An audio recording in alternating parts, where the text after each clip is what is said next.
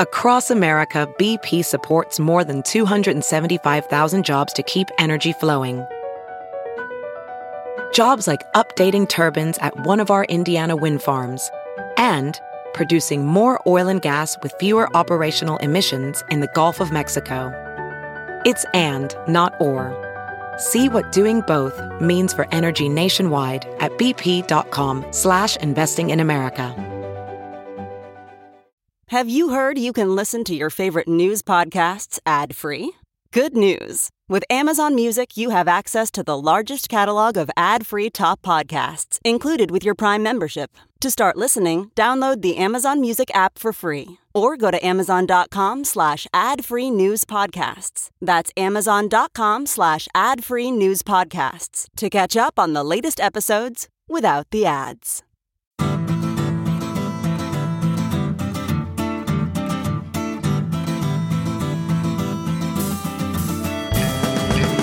Evening and welcome to this special live recording of the Sinica podcast coming to you from Manhattan. Hello, New York.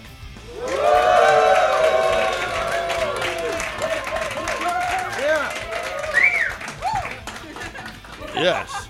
The Sinica podcast is part of the China Project, and tonight we kick off the China Project's next China conference, so we are all super excited, as I hope all of you are. I hope that you will be in attendance tomorrow at our conference.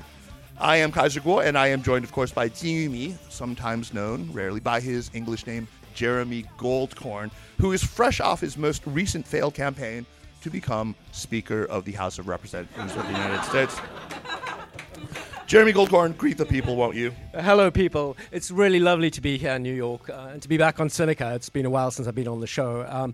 Despite my friend Kaiser's ridiculous introduction, because I'm not trying to become Speaker of the House. I'm actually up here in New York to replace George Santos as a representative for New York's 3rd Congressional District. Well, Jeremy, if that's the case, you're going to have to stop lying about your bio the way that Santos did. I mean, look, I'm going to come clean. He was never actually a champion Mexican wrestler who was in the ring under the name El Maíz Dorado. That never really happened. But I know you've dined out a lot on that story, so it's just terrible. Okay, anyway, enough of this nonsense. Let's talk about something very serious here. I think that the issue that probably has the lowest ratio of coverage to consequence out there right now is China and the Global South. Not enough coverage and enormous consequence. I mean, this is one of the most important things simply happening in the world right now. So what I think that you know, there are so many ways in which we can sort of try to address this gap, and you know, tonight is really sort of aimed at doing that. But it's really, you know, the impact on the wider world. I mean, it really is China and the Global South. China and its relationship with the countries of Southeast Asia, of Africa especially, of Latin America, and South Asia. And I would actually say that it's not just China's relationship that is undercovered by the media, China's relationship with the Global South. It's just the Global South generally. The war in Sudan has killed more than 9,000 people by conservative estimates, and the Tigray War in Ethiopia from 2020 to 2022 killed by official Ethiopian government numbers 80 to 100,000, but there's credible research that suggests that the number is north of 600,000 non-combatant civilians dead. But you don't see stories about those numbers on the front page of the New York Times, and American college students and European college students aren't marching to protest at those deaths. So this podcast aims to be something of a corrective and talk particularly about the Global South, and obviously because we're the China Project, it's going to be China's involvement. And we have the best possible guests for it. Maria Repnikova is an associate professor in global communications at Georgia State University. She's also a Wilson China Fellow this year and has been on our show many times to talk about everything from investigative journalism in China to the Chinese response to the Russian invasion of Ukraine. Her recent work focuses on Chinese soft power and public diplomacy in Africa. Maria, welcome back to Sinica, and great to see you. Thank you very much. It's a pleasure to be here. We are also joined by Eric Olander, who is co-founder of the China Global South Project and co-host of not one, but two of my favorite podcasts, simply of all, the China in Africa podcast and the China Global South podcast, which if you are not listening to those podcasts and if you're not subscribing to their best-in-class newsletter about China's relationship with the China and with the Global South, you are doing yourself an enormous disservice. You need to correct that right away, because really I think not just to understand the relationship with the Global South, but to understand China's foreign policy, to understand what China wants to do in the world, you really, really need to vote up on this. I can't impress upon you more. So do yourself a favor and sign up. Meanwhile, Eric Olander, welcome back to Sinica. It's really great to have you here in New York and back on the show. It's fantastic to be here and to be in person between the rock stars here. I mean, this is a dream come true. A listener since 2010, since you guys started. Likewise. It feels like the Beatles are back together now today, you know. Yeah. A lot of getting the bands back together this week. That's very sweet, Eric. So I want to jump right in and talk about what I think is really, I mean, when it comes to China and the Global South, the biggest issue before us today is what the geostrategic landscape looks like right now in the aftermath, not just of the February 24th, 2022 Russian invasion of Ukraine, but also the October 7th Hamas attacks on Israel that took place earlier this year. I think that, you look at China's professed neutrality in both of those conflicts, it's drawn, not surprisingly, an awful lot of fire in the Western media, in the global North. The media has been very blistering in its criticism. But that contrasts strongly with a very different reaction that China's position has garnered it across much of, not all of, but the global South. So two parts to this first, and I'd love to hear from both of you on this.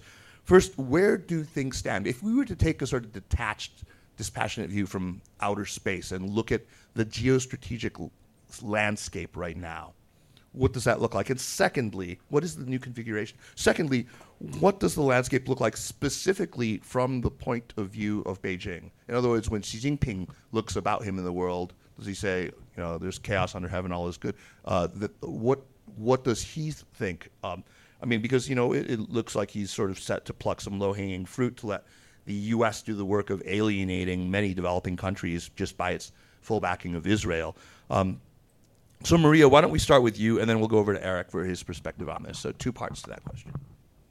Well, it's a very long question, but I think I'll just talk a little bit about the position that China has taken when it comes to both the war, Russia's war in Ukraine, and the ongoing conflict between Israel and Hamas. And it seems like there are some similarities in the position. This so-called pro-Western neutrality appears to be present in both of those contexts. And there's a lot of debate as to the extent to which that's actually going to be in China's favor in the long term. So for now, we're seeing the commentaries all about peace and peacemaking, but at the same time, not quite taking a stand in either of those very contentious conflicts and issues. And I think I just want to highlight a few ways in which this is also a potential cost or a challenge for China in an ongoing moment, but also in the future. And one thing I wanted to highlight is the escalation of domestic nationalism that we see on social media in China, and the different sentiments that come out that are very difficult to contain. So, for example, at the moment, there's a huge outflow of anti-Semitism on Chinese web, on Weibo. Before that, with the war, Russia's war in Ukraine, huge pro-Russia sentiment, but often pushing for invasion of Taiwan. So a lot of very heart-stricken sentiments that are difficult to kind of censor in real time. And basically Chinese society is reacting to this neutrality in its own way, sometimes galvanized to express sentiments that I think the state doesn't always support or attempts to regulate. So that's one thing I wanted to note. And the other thing is about losing trust from various countries around the world, but maybe gaining trust from others. So, for example, in the case of Russia, Ukraine, the trust that China is losing, I think, is affecting Eastern Europe in particular, countries like the Baltics, where I come from, Latvia, other countries across that very much distrust Russia at this point, or anti-Russia. They don't really trust China as a result of that. So I think this building back up that trust and those kind of relationships is going to take a very long time. So that's something to consider as well when we think about China's reactions. But at the same time, of course, it may appeal, the sentiment of neutrality may appeal to many countries that do take a similar stance, so that have a very strong anti-Western leaning, which is a big part of Global South. And we see this in the current conflict. A lot of Arab countries, appealing back and forth when it comes to the sentiment that speaks to the Palestinian cause. And China is really emphasizing that. I was quite surprised by just how much coverage it's getting on Chinese media and Chinese ambassadors tweeting about it across Global South. It seems like that sentiment in some ways could be effective in favor of China.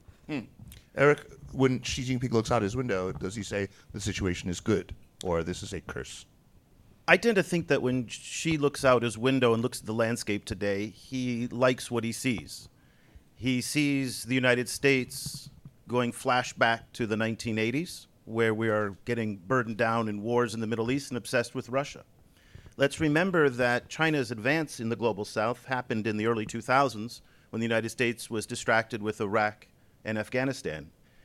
And their their encroach into Africa happened because the Europeans, their main priority with Africa is to keep the black and brown people on their side of the Mediterranean. Immigration is the only thing that matters right now in Europe when it comes to Africa. The United States looks at Africa today as, and it has for the past 25 years, it has not had one single innovative policy since PEPFAR in Africa. Not one in 25 years. And it looks at Africa as a basket case, a source of terrorism, S-hole countries. It looks at it as visa restrictions. It looks at it as a destination for aid. So China rolls up and says, we want to do trade, we want to do business. We don't come with the same historical baggage as those guys do. And what we are confronted with today is a battle of ideas that we don't know we're fighting. I was recently in a closed-door session with a bunch of high-level academics in Washington, and this one professor, after I spoke, said, with all due respect to the speaker, me, Zimbabwe is not important today. He said this condescendingly. He said, today we're in an era of great power competition between China, Europe, and the United States. That's it. And I said to him, I said, sir, with all due respect, I'm very glad you weren't in the government during the first Cold War because we would have lost. Because the first Cold War was a war of ideas. It was not a war of missiles, because at the end of the day, we both had the same number of missiles. It was a war of ideas. I said, whatever this thing we're in today, whether it's a Cold War 2.0, whether it's a great power competition, at the end of the day, it's a war of ideas. It's a battle of ideas. And our main thing, and I'll just do this last point, is that when Secretary Blinken goes to Africa and goes to Latin America and says, we want to preserve the rules-based order, what does that mean? That's a backwards-looking vision. That is saying we want to preserve the way it was. And if you're sitting at the bottom of the pyramid, that rules-based order has done nothing for you. China rolls up and says, we want BRICS, we want New Development Bank, we want trade, we want free trade, we want more agricultural products, we want to bring Belt and Road to you. It's a forward-looking vision. And in Africa, it's a continent of teenagers. They want that forward-looking vision. Well, you've just said, Eric, though, that was true before February 24th, 2022. That was true before October 7th. What have these two conflicts done to change that situation? Has it just accentuated the differences? What is that? What have the conflicts done? In many ways, the BRICS, and I know we're going to get to BRICS, and I'll talk about it in more detail, but the BRICS summit is about grievance. And we in the United States understand grievance-based politics really, really well.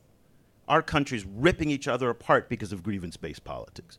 Europe is ripping each other apart on grievance-based politics. But yet when we look out into the rest of the world, we don't see and understand that grievance.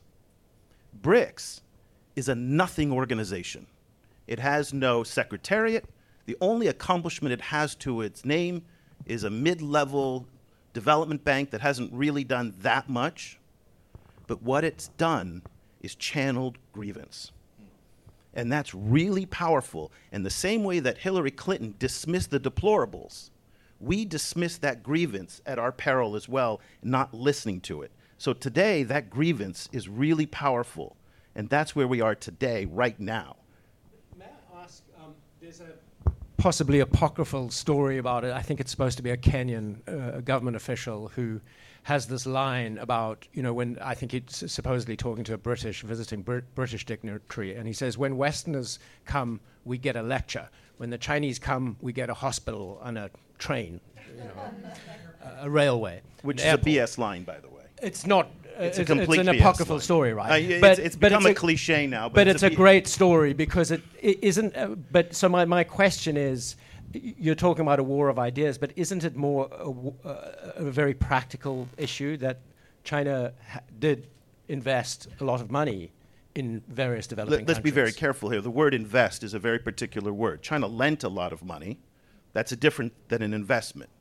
It also, that whole narrative of the Americans show up with bombs, the Chinese show up with bridges, eliminates the fact that the United States today spends $11 billion a year on humanitarian programs in Africa. China spends barely anything.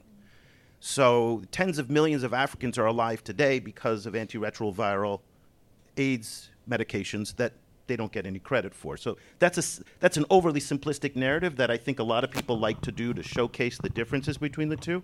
There is some truth to it, though. Some people will say, and this is the one that I hear, which is more accurate, in the time that it takes to negotiate a U.S. aid initiative, the Chinese have already built the road. That one, I think, is better and more accurate.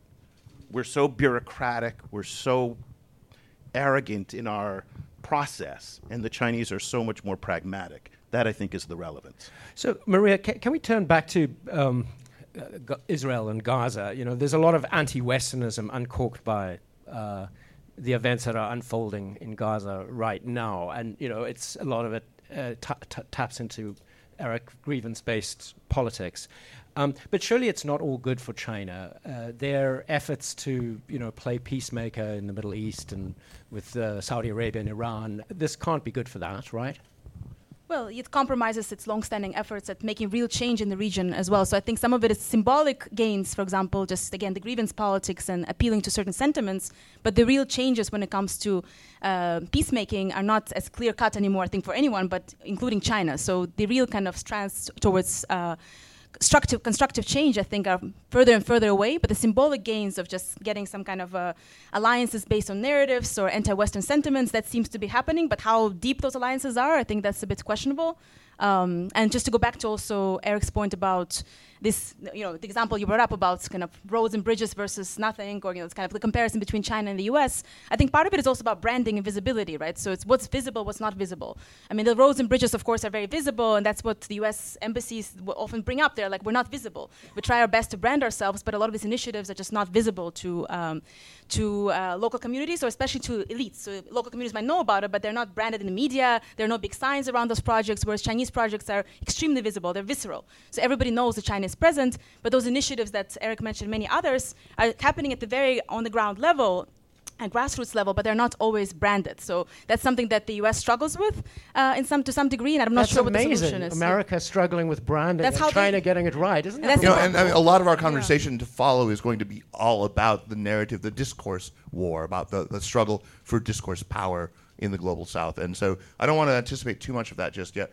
I do want to share with you, though, the little parable you talked about the Kenyan minister or whatever, talking about how when the Chinese show up, we get a hospital. When the Americans show up, we get a lecture. Somebody wrote that on Twitter once, and then there was a response to it by somebody who was, obviously a white male, who wrote, well, that hospital comes with strings attached. You should really be careful what you write. And the witty Kenyan who wrote the original post wrote, "Here comes the lecture." So that was pretty good. Maria, I want to stay with you, though. I want to ask you, because you wrote, after February 24th, a really terrific piece for The Atlantic, if I recall. It was for The Atlantic, right, an op-ed, where you made the case, and I think correctly, that the Chinese public's position on the Russian invasion of Ukraine, and I think to some extent the Chinese leadership's position and elites' positions on the Russian invasion of Ukraine, were not really about Russia or about Ukraine, but about who? About the United States, right? It was ultimately about the United States. I'm wondering if that's the same dynamic we're seeing right now when it comes to Chinese public opinion on the Israeli-Palestinian issue. I think a lot of it still stands because a lot of the sentiments are aimed at delegitimizing Western positions on this war, and in particular the U.S. positions of supporting Israel without any essential preconditions, and oftentimes overlooking, the horrendous civilian deaths that are happening every day in Gaza, and that's something that has been raised multiple times on Chinese social media accounts and so forth, and Chinese public is really invoking that. They're constantly retweeting that, but those images also appear on state media, so there's often synergy between state media discourse or state media messaging and, of course, social media narratives that kind of come together, and I think the same thing happened during Russia's invasion of Ukraine. But of course, it's interesting when we think about Russia-China relations that it's easy to see the two countries as converging and as being this long time and never-ending allies. But if it's more about the West, then you have to question how deep is this friendship, or how significant is it, and what is it to it beyond that? That's something that I often think about. Yeah, fantastic. But I think to boil it down only to the United States is oversimplifying it. That Sure. the Chinese now have significant interests in the Middle East that extend beyond geopolitics. Saudi Arabia is the largest energy provider. They've done 2 major Qatar gas deals. Saudi Arabia is the largest recipient of Belt and Road money now, telecom, green. So their interests across the Persian Gulf and the Middle East now are even beyond that of competing with the United States. And I think it's important to have that nuance in that as well. Can I just go back to something that you raised, Maria, the anti-Semitism on social media on China right now? What do you make of it? And I'd like to ask both of you, being a fellow Latvian Jew, I think you should respond to that. But like, why is it happening? Why aren't the censors kicking in? It's a really tough question, actually. My mom was just asking about it today. She's like, I don't understand how, where it comes from, because what's the experience with, the Jewish community so small? Like, where is it emerging from? And I guess it's more personal, it's kind of a sharing than something that's very analytical. But, as a Jewish person that lived in China for a long time, I found that there used to be a very strong kind of focus on exotifying kind of Jewishness, Jewish identity. So it was, when I would share that I'm Jewish, that there were a lot of exclamations and what enthusiasm. Are your secrets? Yeah, like Yotaren, Nema Tongming. So it's like, okay, There's sections at Chinese bookstores of books on the secret business. I met a writer who right. wrote one of those books once, and he was, telling me name after name of all the famous Jews, right? And I didn't know the Chinese names actually for all the names he was listing, so I was very awkward. But then he offered me free lodging and food, and it was just like I was this big star, even though of course I wasn't in the book. But it was this kind of exotified sentiment, and I think when I explained it to some Chinese friends and colleagues that's actually not comforting. There's something distressing about that.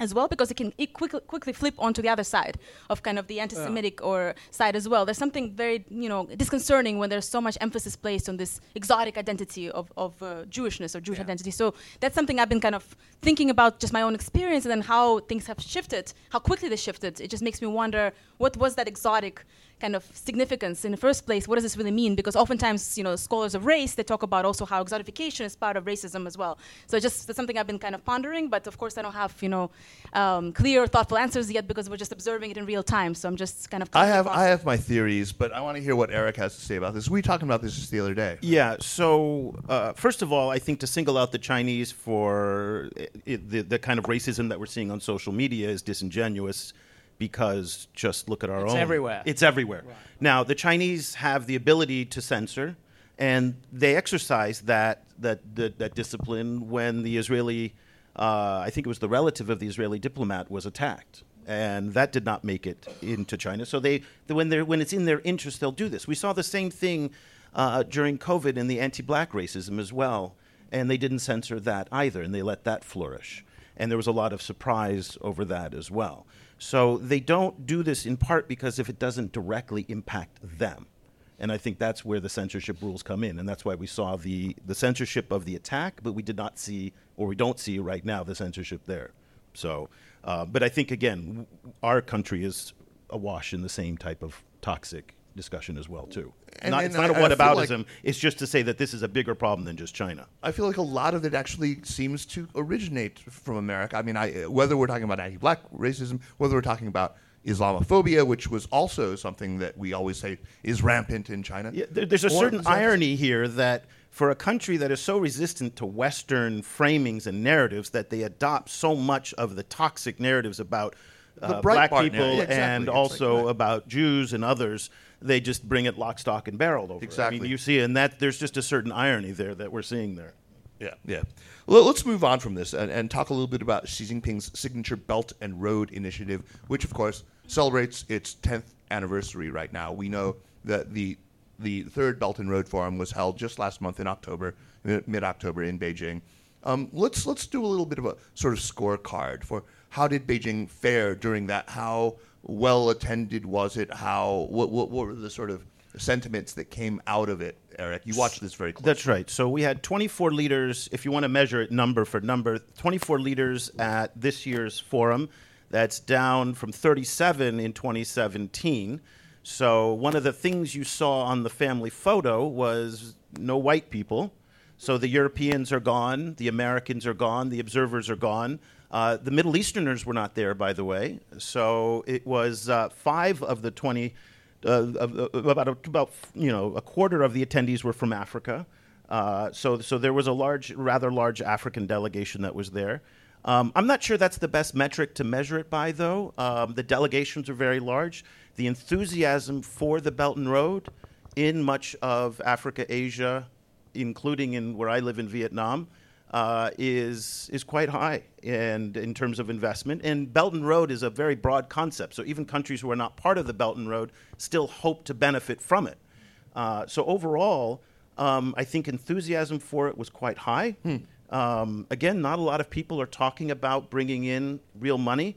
The United States and Europe have their initiatives, the PGII initiative from the United States and the Global Gateway. I think there's a wait-and-see attitude on that. The Chinese have a track record of bringing in, I don't know, is it 600 billion? Is it 700 billion? Who knows what the real number is?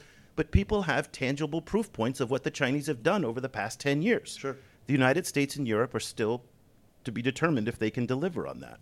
So can we talk about, maybe I can ask you, Maria, so not in terms of the optics at the Belt and Road Forum, but in terms of projects that can be counted as successes, Belt and Road projects. What are some of the countries you'd say where there has been a win for China?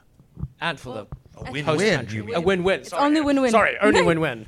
Yeah, I think there's a couple of things about the BRI, in terms of its shifts. I think we can talk about a little bit how it's turning into more smaller scale projects now. So a lot of the emphasis of the forum was on greener BRI, small and beautiful, right? All those nice phrases. So kind of smaller scale, less loans. So the loans are really slowing down. So it's really interesting how those large scale, magnificent, kind of huge BRI projects are actually shrinking. So they have some things, of course, many projects have been built, but they're also have caused a lot of loan and debt distress. So, we can debate to what extent we have debt trap diplomacy, how useful that framing is. I think it's not very useful, right? And Eric, of course, will jump on me now. But in terms of just the debt distress and the fact that... He actually gasped when you said debt trap. He was getting very serious. I can tell. The consequences, right, of these mega projects, and just from the field work that I've done, for instance, in Ethiopia, some of those projects are waning in terms of just how they're functioning.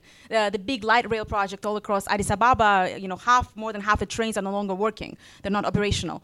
So about 10 out of 50 are working at the moment. So it just kind of gives you the trajectory of this project is very interesting. Starts out with this big kind of mega event and signage and building, but then when we trace them, we see that not all of them kind of survive or last, and the bureau that used to handle them has also shrunk. So things are really transforming on the ground. So that's just something I wanted to add. So it's a bit difficult to kind of count the successes. I mean, I think in terms of leaders showing up and how many countries joined over the years, those metrics are high.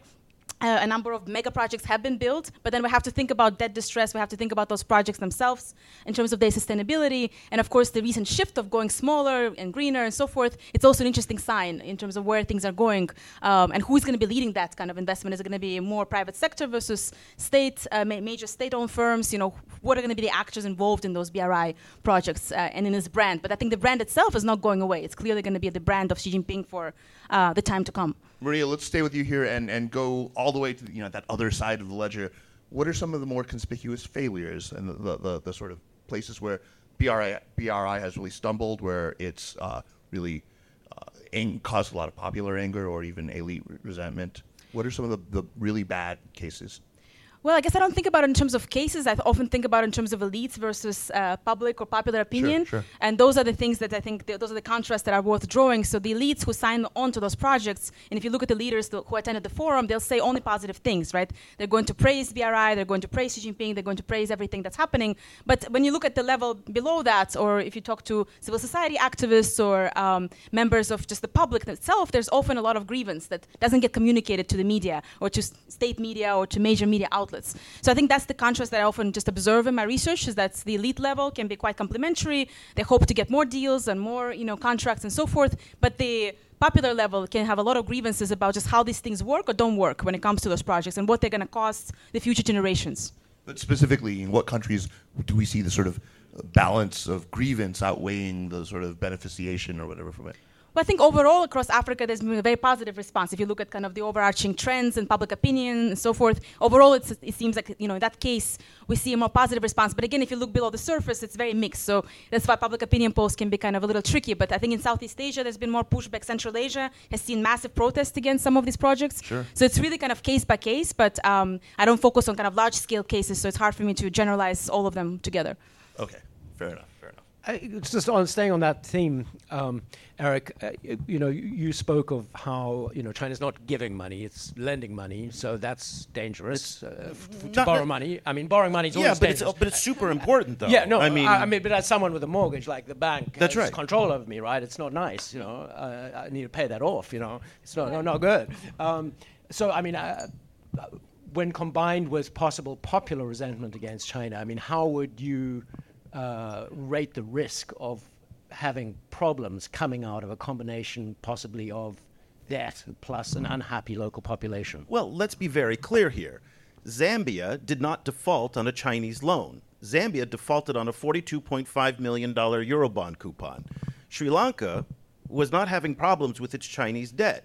Sri Lanka fell behind on its Eurobond debt. Ghana fell behind on its Eurobond debt.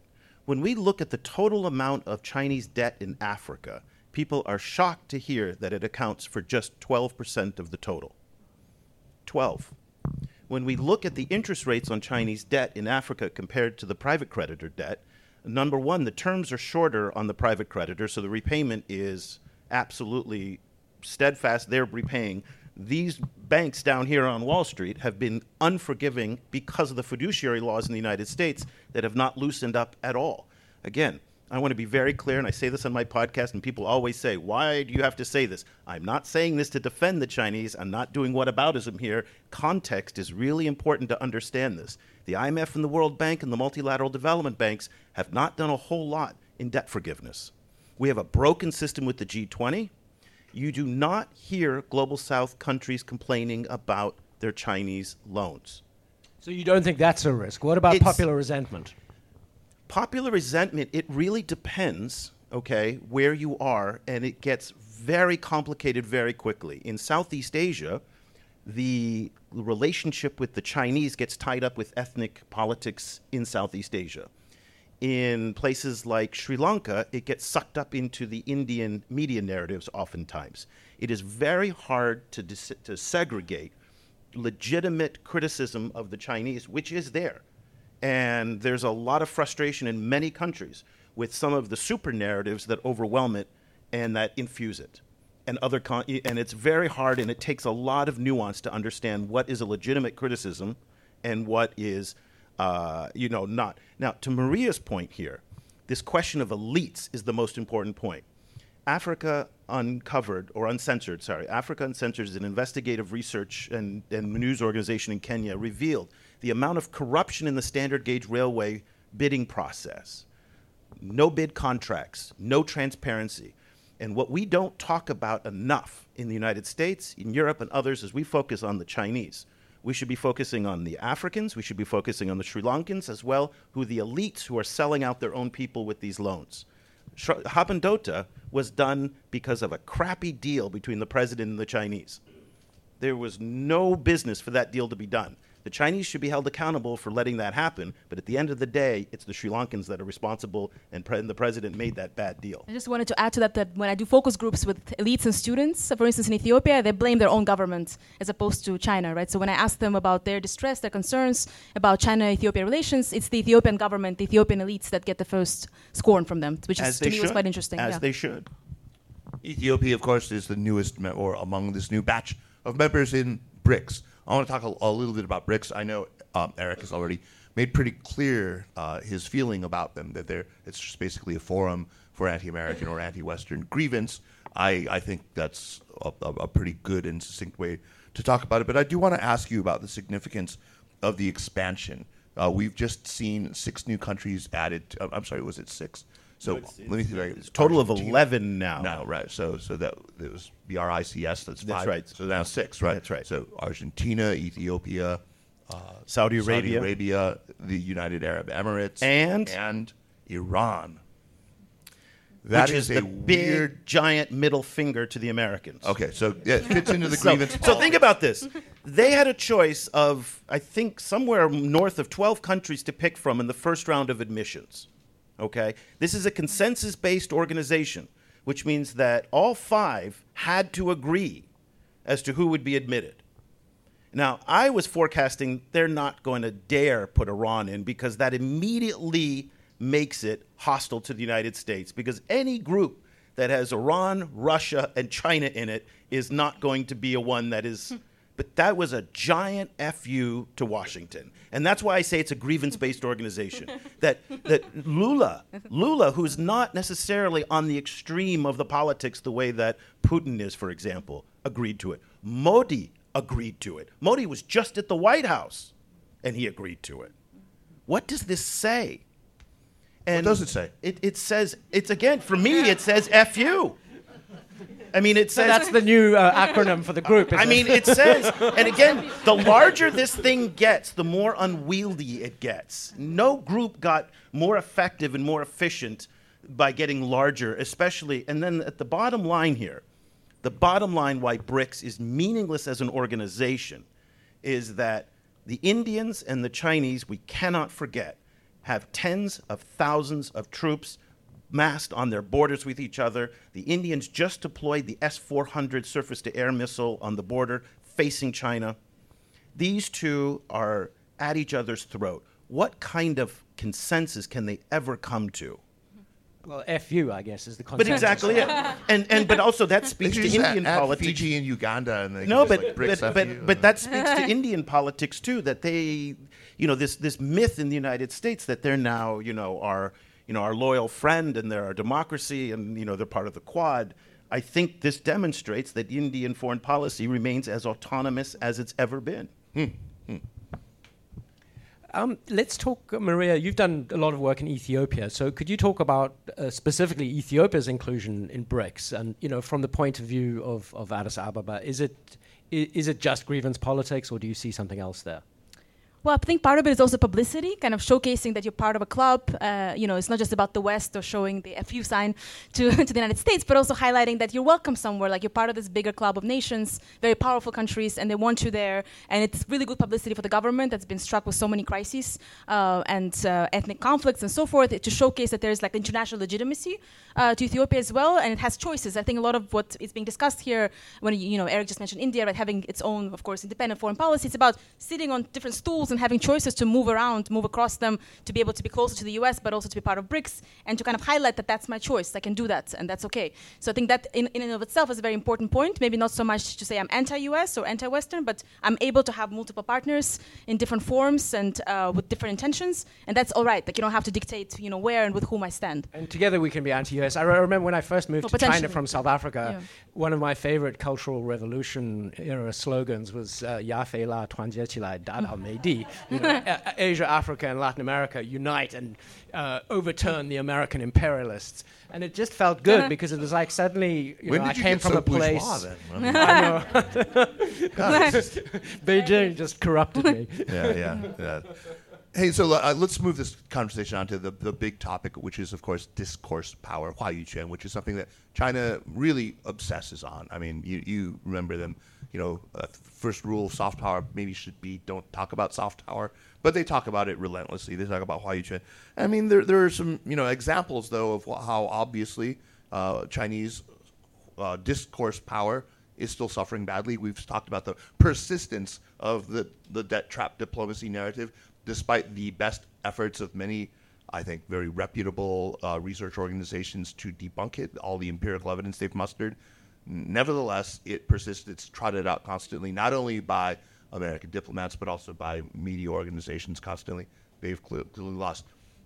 There's nobody who will argue that China's discourse power in the global north has been a rousing success. I mean, it's clumsy, it's ham-fisted, it's obvious from a mile away. It's it's frankly very embarrassing for someone like me who, given the opportunity, might want to put the PR back in the PRC, but it's not really. It's not. How long have you been wanting to say that?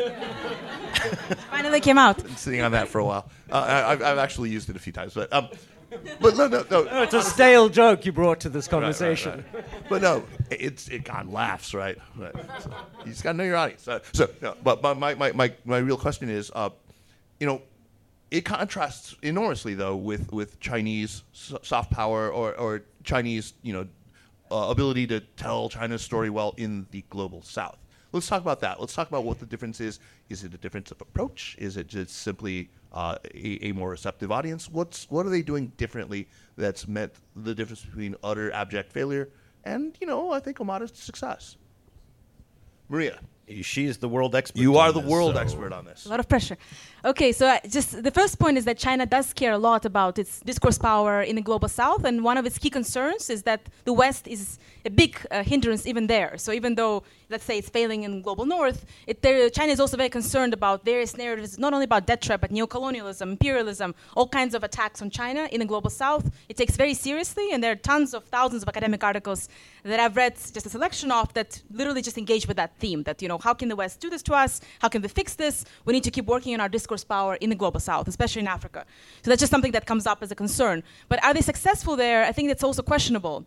One is that Chinese media is not widely watched, it's not widely consumed. And by Chinese media, I mean state media. So CGTN, Xinhua, CRI, etc. They're not, China Daily, for instance, gets delivered everywhere. Who reads it? Almost no one. At least from my experience and from surveys and studies I've read as well, not only my own work, but everything I've seen in the field suggests that it's not widely consumed. But there are other areas where it's very successful, and those areas we also talked with Eric about before the show, is that there are a lot of content sharing agreements and localization of Chinese media kind of export or diffusion, whereby local media basically cites, quotes, refers to Chinese media articles throughout its coverage of China. So I was just really struck by that, when I was doing interviews and asking, have you heard of Xinhua? First of all, the pronunciation is different. Like Jinhua, I was like, well, it's Xinhua, so debate pronunciation. It's like, yeah, it's local media. I've seen it in the papers. It's everywhere. But, what is Xinhua? Like, who is funding it? What's going on with it? Nobody knows. But it's quoted all over local media. So this local media kind of adaptation of Chinese narratives, but also just quoting it, citing it indiscriminately. And syndicating it. And syndicating it. I think that's a really huge, in my view, quite a huge success story, because it means that the story about China is being told essentially by Chinese media, but it's being publicized in local media. So it's actually much more effective. Give it away for free, so it makes sense for commercial media. But more importantly is that a lot of that syndication, those are feeds that are plugged into the websites, which are then scraped into social media, which then are repurposed to the point where people don't know what the source is. They have no idea. And it just populates social media.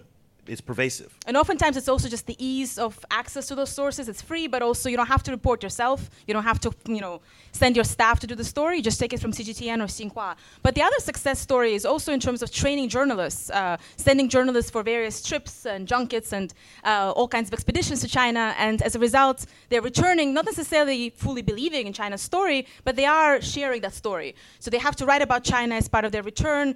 Many of them report very positive, sentiments and narratives. And they become kind of storytellers for China. That's something that I write about in my research. And that, I think, is really fascinating kind of trickling of information as well that goes through human capital. You train journalists and they come back and they become storytellers for China. A couple other things that they do which are very effective and that the West has not been able to find an answer to. They engage in media infrastructure diplomacy. Mm-hmm. So they will go up to... What do you mean by that? What's media infrastructure diplomacy? Yeah, so they'll go to the Liberian Broadcasting System, LBS, and they'll see an old analog TV station, and they'll come in and they'll say, we'll digitize the station, provide full coverage for the entire country. Mm-hmm. And the question then comes, will LBS News ever run a story critical of China when they've rebuilt it? No. Why would they? It's just not the way it works. In Ghana, the Ghana News Association, which is the state-funded news association, gets cameras, gets Huawei phones, gets equipment. It doesn't cost a lot of money, but it forms really strong relationships that does influence coverage. The junkets are very important because the journalists in many countries, let's talk about the visa discrimination that exists in the world. That if you come from a lot of countries, you cannot come to the United States. You cannot go and get a visa to go to Europe. China provides easy access. That does make it more accessible as a country. And so it feeds into a lot of the sense that the Chinese are advocating. And one other interesting point I want to bring up is the state-to-state media relationship.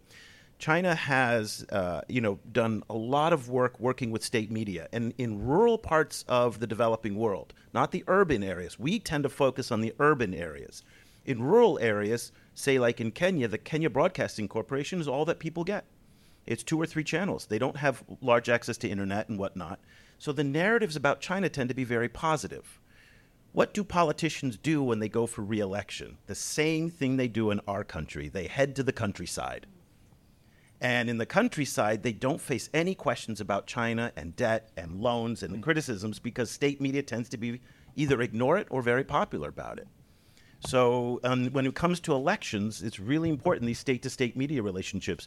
The point here is that between what Maria and I are saying is that they're operating at multiple levels. And from the high level to the state-to-state all the way to giving some Huawei phones in a car to a local museum and bringing journalists over. And that has proven tremendously effective.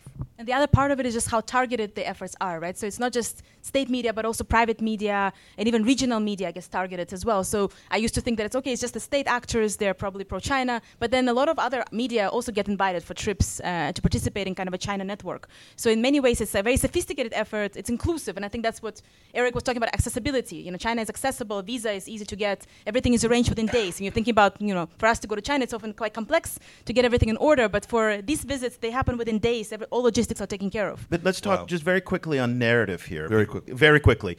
The most powerful narrative that the Chinese have, and as those of us who've been in China since the 90s can attest to it, China in 1990, 1989, when I first went there, was poorer than most African countries. In my lifetime, China has gone to being the second largest economy. That is an incredibly powerful narrative to developing countries. And it works. Exactly. It works. You're hired. I mean, it really does. But I mean, again, for people who come from those countries to say it is possible to make that jump.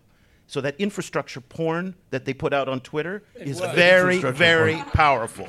Infrastructure porn. So speaking of such things... You're blushing. Eric, I had no idea you'd bring subjects like this up. What about misinformation and disinformation? Because the U.S. State Department recently, the Global Engagement Center released a report where it accused China of all kinds of nefarious deeds, influence and operations, misinformation and disinformation. Of course, the official Chinese response was to call America an empire of lies, which was a rather delicious phrase. What do you make of Chen Huihua said that, didn't he? I think it actually was a Ron Paul quote. Underneath Chen Huihua's AI-generated photo that he had that day. Information, you want to do that one? Okay, so... Well, first of all, talk about what this Global Engagement Center is, the State Department's initiative. It started as so this is their, it's a very controversial thing. It started in 2016 to attack what I think the favorite word of the State Department is malign actors. The word malign comes up more in Washington than I've ever heard in my life. And so they've got their list of malign actors, which I think is, as far as I know, the list starts with Russia and ends with China, and that's basically, and maybe North Korea gets in there, I don't know. Iran probably gets in there too. And so this Global Engagement Center is basically this extraordinarily expensive operation to write research reports that I don't know anybody actually pays any attention to because... Well, we are right now. Well, I know, but it's kind of ridiculous because it's incredibly partisan analysis. So it's not the kind of research that Maria would do where, it's much more balanced in that respect. That being said, I don't know how useful you're saying it's propaganda. Actually. Well, it is, of course. It's state-generated. It is, but that's fine. Let's move on then. I mean, if we can dismiss it, I think we should. But, you said the but the findings are not... There's stuff in their reports which are legitimate. Yeah. It's just you have to consider the source and filter through the agenda of the United States. It just so happens that Maria today published a piece, in what journal was it, I'm sorry? It's for the Wilson Center. For the Wilson Center, about the convergence between media strategies between China and Russia. And so talk about that. To what extent have they converged? To what extent are there limits to that convergence? Are they still divergent in important ways? Are they still is it important to point out the ways in which they differ? I mean, I just wanted to briefly state that the Global Engagement Center, they mostly focus on Russia, which is interesting. I think a lot of their reports are about Russia. Just, I think they're starting to catch up on China, but Russia is their main focus as the malign actor. So just to highlight that. But in terms of convergence of Russia and China in the information domain, there are several things that I've been analyzing. One is that they're institutionalizing their media relations, which means that their committees formed a specific committee that meets regularly to discuss media relations, information sharing, norm diffusion, and so forth, but basically trying to establish very good contacts between state journalists in Russia and China, and kind of to socialize them to become more friendly to each other, and as a result. Oh wow! Okay, this is a little intimidating. This is not good. Like, what's happening? So these meetings, until COVID, they took place very regularly, and they're very large-scale summits where there are high-level officials from both countries. They were in charge of media regulation, media policy, as well as journalists and editors from state media mostly, who are meeting and talking to each other. And there's also quite a bit of content co-production, which means that they're producing content on each other's platforms. And I have to note that it seems that China is getting a better deal here because they often get more access to Russian media market, and as a result, to Eurasian market, because a lot of resident citizens of Central Asian countries, for instance, they watch Russian media, and China places a lot of content in that media, especially on television channels and stations. Whereas I think Russia is not getting quite as much audiences in China. So there's a bit of asymmetry. I think overall, of course, it's an asymmetric relationship, and the media relationship part of it is also unequal. That's something that I've been analyzing. And then I looked at the last year or year and a half of Russia's war with Ukraine. And I found that during this year, we see quite a bit of mutually favorable coverage in Russian and Chinese state media. So what happens with Russian media, they really praise China in terms of various aspects of its development, success, and so forth. But Chinese media tends to take a called a pro-Russia tilt when it comes to coverage of Russia's war in Ukraine. So really kind of various ways in terms of aligning with Russia softly, oftentimes reposting their narrative, citing their media. So there's quite a bit of convergence when it comes to how they actually report about each other in their own media. So it seems like this institutionalization, their meetings, all the summits, they're working to some extent because the reporting becomes more and more favorable when it comes to how they talk about each other and to each other's audiences, which of course creates a buffer for the relationship to go on. I'm really hungry, aren't you guys? Unfortunately, we need to wind down a little bit, but there's so many more questions I'd love to be able to ask. But there is one thing that I do want to get before we get to recommendations, which we absolutely cannot skip. But and that is that our conference tomorrow, Next China, is all about what China wants. So there's one question I think that a lot of people are wondering. Does China want to export its developmental model to the global south? Is it push? Is it pull? Is it some combination thereof? Is it proactive? I'm wondering what your takes are on this, and maybe you can start, Eric. It does see itself as the leader of the global south. It sees itself as a model. It is not promoting itself in the way that it's imposing its model. So any conditionalities on loans, for example, to follow what they're doing. But you'll see in a lot of local media how a professor at a university in Ghana or a delegation from Algeria went and praised the Chinese model of development, and it's a perfect example for what we can do here in our country and whatnot.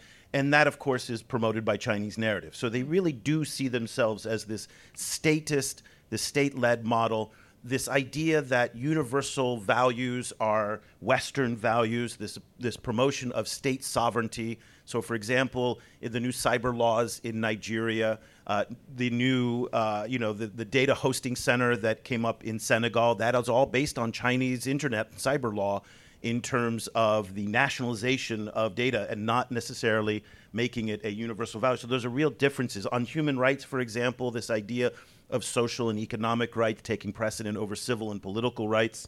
These are narratives that they do. But it's not this heavy-handed type of, we're going to push. It's a more subtle kind of... Right, when you were talking about media strategies, the same thing came to mind. It seems like, is that really on China? I mean, isn't that the same sorts of things that we do, we call public diplomacy? I mean, and so I wonder... there is some confusion. I think it's important that we all think about, is this push, is this pull? We might object to push. Can we object to pull? Right. So, Maria, what do you think? Do you largely agree with Eric? Do you have other thoughts about it? Well, I think the China model that's being kind of promoted in certain ways is that there is no model. It's up to you to choose your own path towards development or path of development. Don't be, listening to anyone. Choose your own way. That's often what Chinese government officials tell as part of those trainings. So they're not really giving a coherent story. Here's how you develop. Here's how you overcome poverty and so forth. They're sharing their successful governance practices, but those successes are shared in oftentimes very quantitative forms, lots of statistics and data and graphs. Here's what we've done. Here's what we've succeeded in. Of course, it's a very linear story. It's almost like everything was going well for many, many years, and it's mostly state-led story as well. Many things are overlooked there, but I don't think they're providing a coherent model when it comes to here's what you should do. And in fact, it was ironic in a recent workshop that I attended where somebody from the receiving side was asking, can you give us more lessons? We want to understand how to do what you do, especially when it comes to rural governance and poverty alleviation. And the respondent said, we don't give lessons to our African brothers. So the response was kind of like, we don't want to teach you. Like, you find your own path. We could be an inspiration, but it's really we're all not about... going to give you a lecture. We're going to build your hospital. Exactly. Yeah, pretty much. We're concluding on that circuitous note. We're not like the West, right? So we're not going to be lecturing you. You find your own path, but we are one potential inspiration for you. Right. So I think inspiration is probably a better way to see it than a model, because a model kind of presumes something coherent and that has certain kind of a structured way to go about it. But I don't think that's what they're really offering.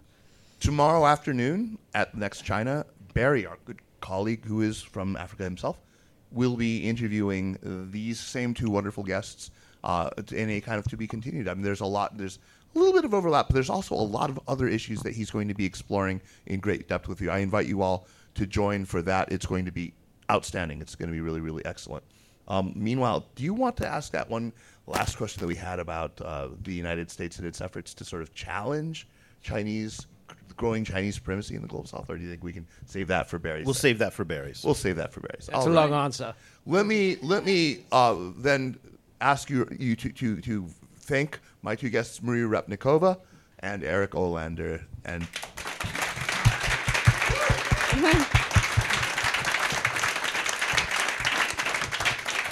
And let's move to the recommendation segment of the show, which is always something that I know our faithful listeners always look forward to. And as is our old tradition, Jeremy, why don't you start? What do you have for us? A podcast called Empire by the historian and author William Dalrymple and British radio presenter Anita Anand. So two children of the British Empire, one Cambridge-educated Brit, one a woman of Indian origin. Who grew colonizer and colonized. Yes, exactly. Right. And it's an amazing podcast about the history of various empires. Dalrymple's most recent book was called Anarchy, which is about the British East India Company, which was the tiny private corporation that actually colonized India. And they have both of them as an encyclopedic knowledge of history. But it's particularly interesting right now because so many of the problems we face in the world right now, or in the Middle East particularly, I've been thinking about, actually have their origin in mistakes that were made by the British Empire and other colonial powers. And this does a great job of showing you these extraordinary moments when sometimes one guy with a map in London and a pen, we're still living with the after effects. I love it when you recommend podcasts, but I do have to say, before you subscribe to William Dalrymple's Empires podcast, please first subscribe to China and the Global South. I should have recommended China that. and Africa podcast. Yeah. This is my marketing department. And also Seneca, please. They all subscribe. If you're a to casual Seneca. listener out there. All right. Maria, you're next. What do you have for us? Well, I was told to offer something light, but I'm not a very light person, so I will offer a slightly heavier recommendation, which is a very beautiful book called A Day in the Life of Abed Salama. It's by Nathan Thrall, and it's a book about Israeli-Palestinian conflict, but essentially it's a story of it's a story of Palestinians, mostly their story of occupation, and it's a really just beautifully told story at a very human level. The author himself is Jewish. He resides in Israel, in Jerusalem, and the book came out right before the war started. So it's just incredible. Was there a New Yorker article that was based on a long excerpt? It was New Yorker, I think, a review of books, New York Review of Books. Yeah, so he had a piece. I remember it. There, and then he traced the family. It's a nonfiction. He traces an accident, a bus accident, where unfortunately a lot of kids die, and he traces their stories and kind of through that lens, historic stories about Israel's politics in Palestine. So it's really just a very beautiful book. It kind of takes your breath away, and I really recommend it in light of the current world we're living in. I remember recommending that article at the same time that I recommended another one about an Uyghur living in I don't remember which city, but I think it was in southern Xinjiang, who the parallels of the experience of repression were really, really sort of striking to me. Interesting. And the Uyghur person also had the initials AR, I remember.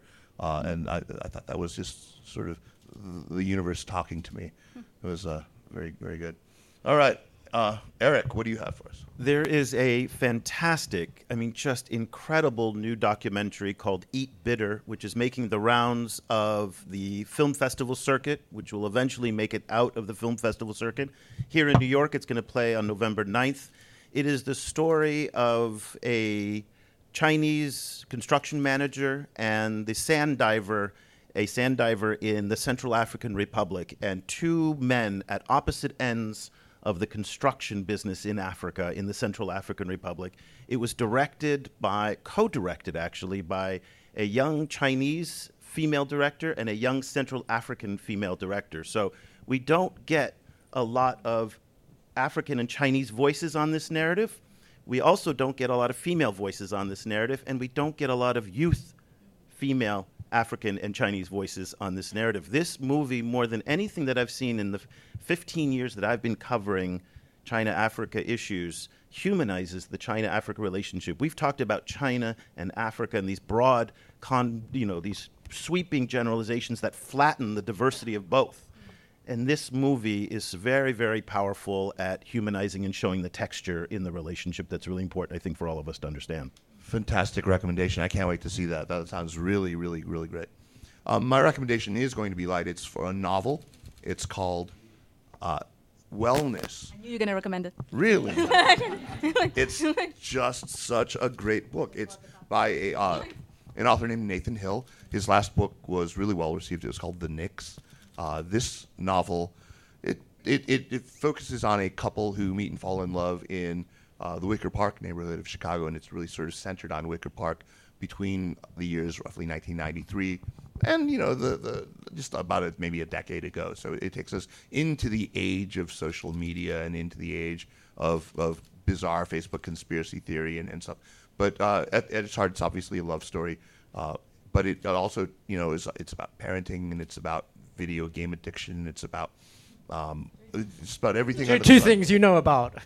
Two things I know very little about. No, it's a fantastic book. I highly recommend it. It's actually Oprah's book club book, I think, of this month, which I don't know. That's neither here nor there, but I mean, it is very good, and I think a lot of people will be reading it and talking about it. It's excellent. So please check it out. I also want to do one self-serving recommendation, since we are talking about on November 8th. A film that I've been working on for a very long time will debut on PBS's long-running science show Nova. It's called Inside China's Tech Boom. It is an hour-long documentary that I am the correspondent, narrator, and one of the producers on.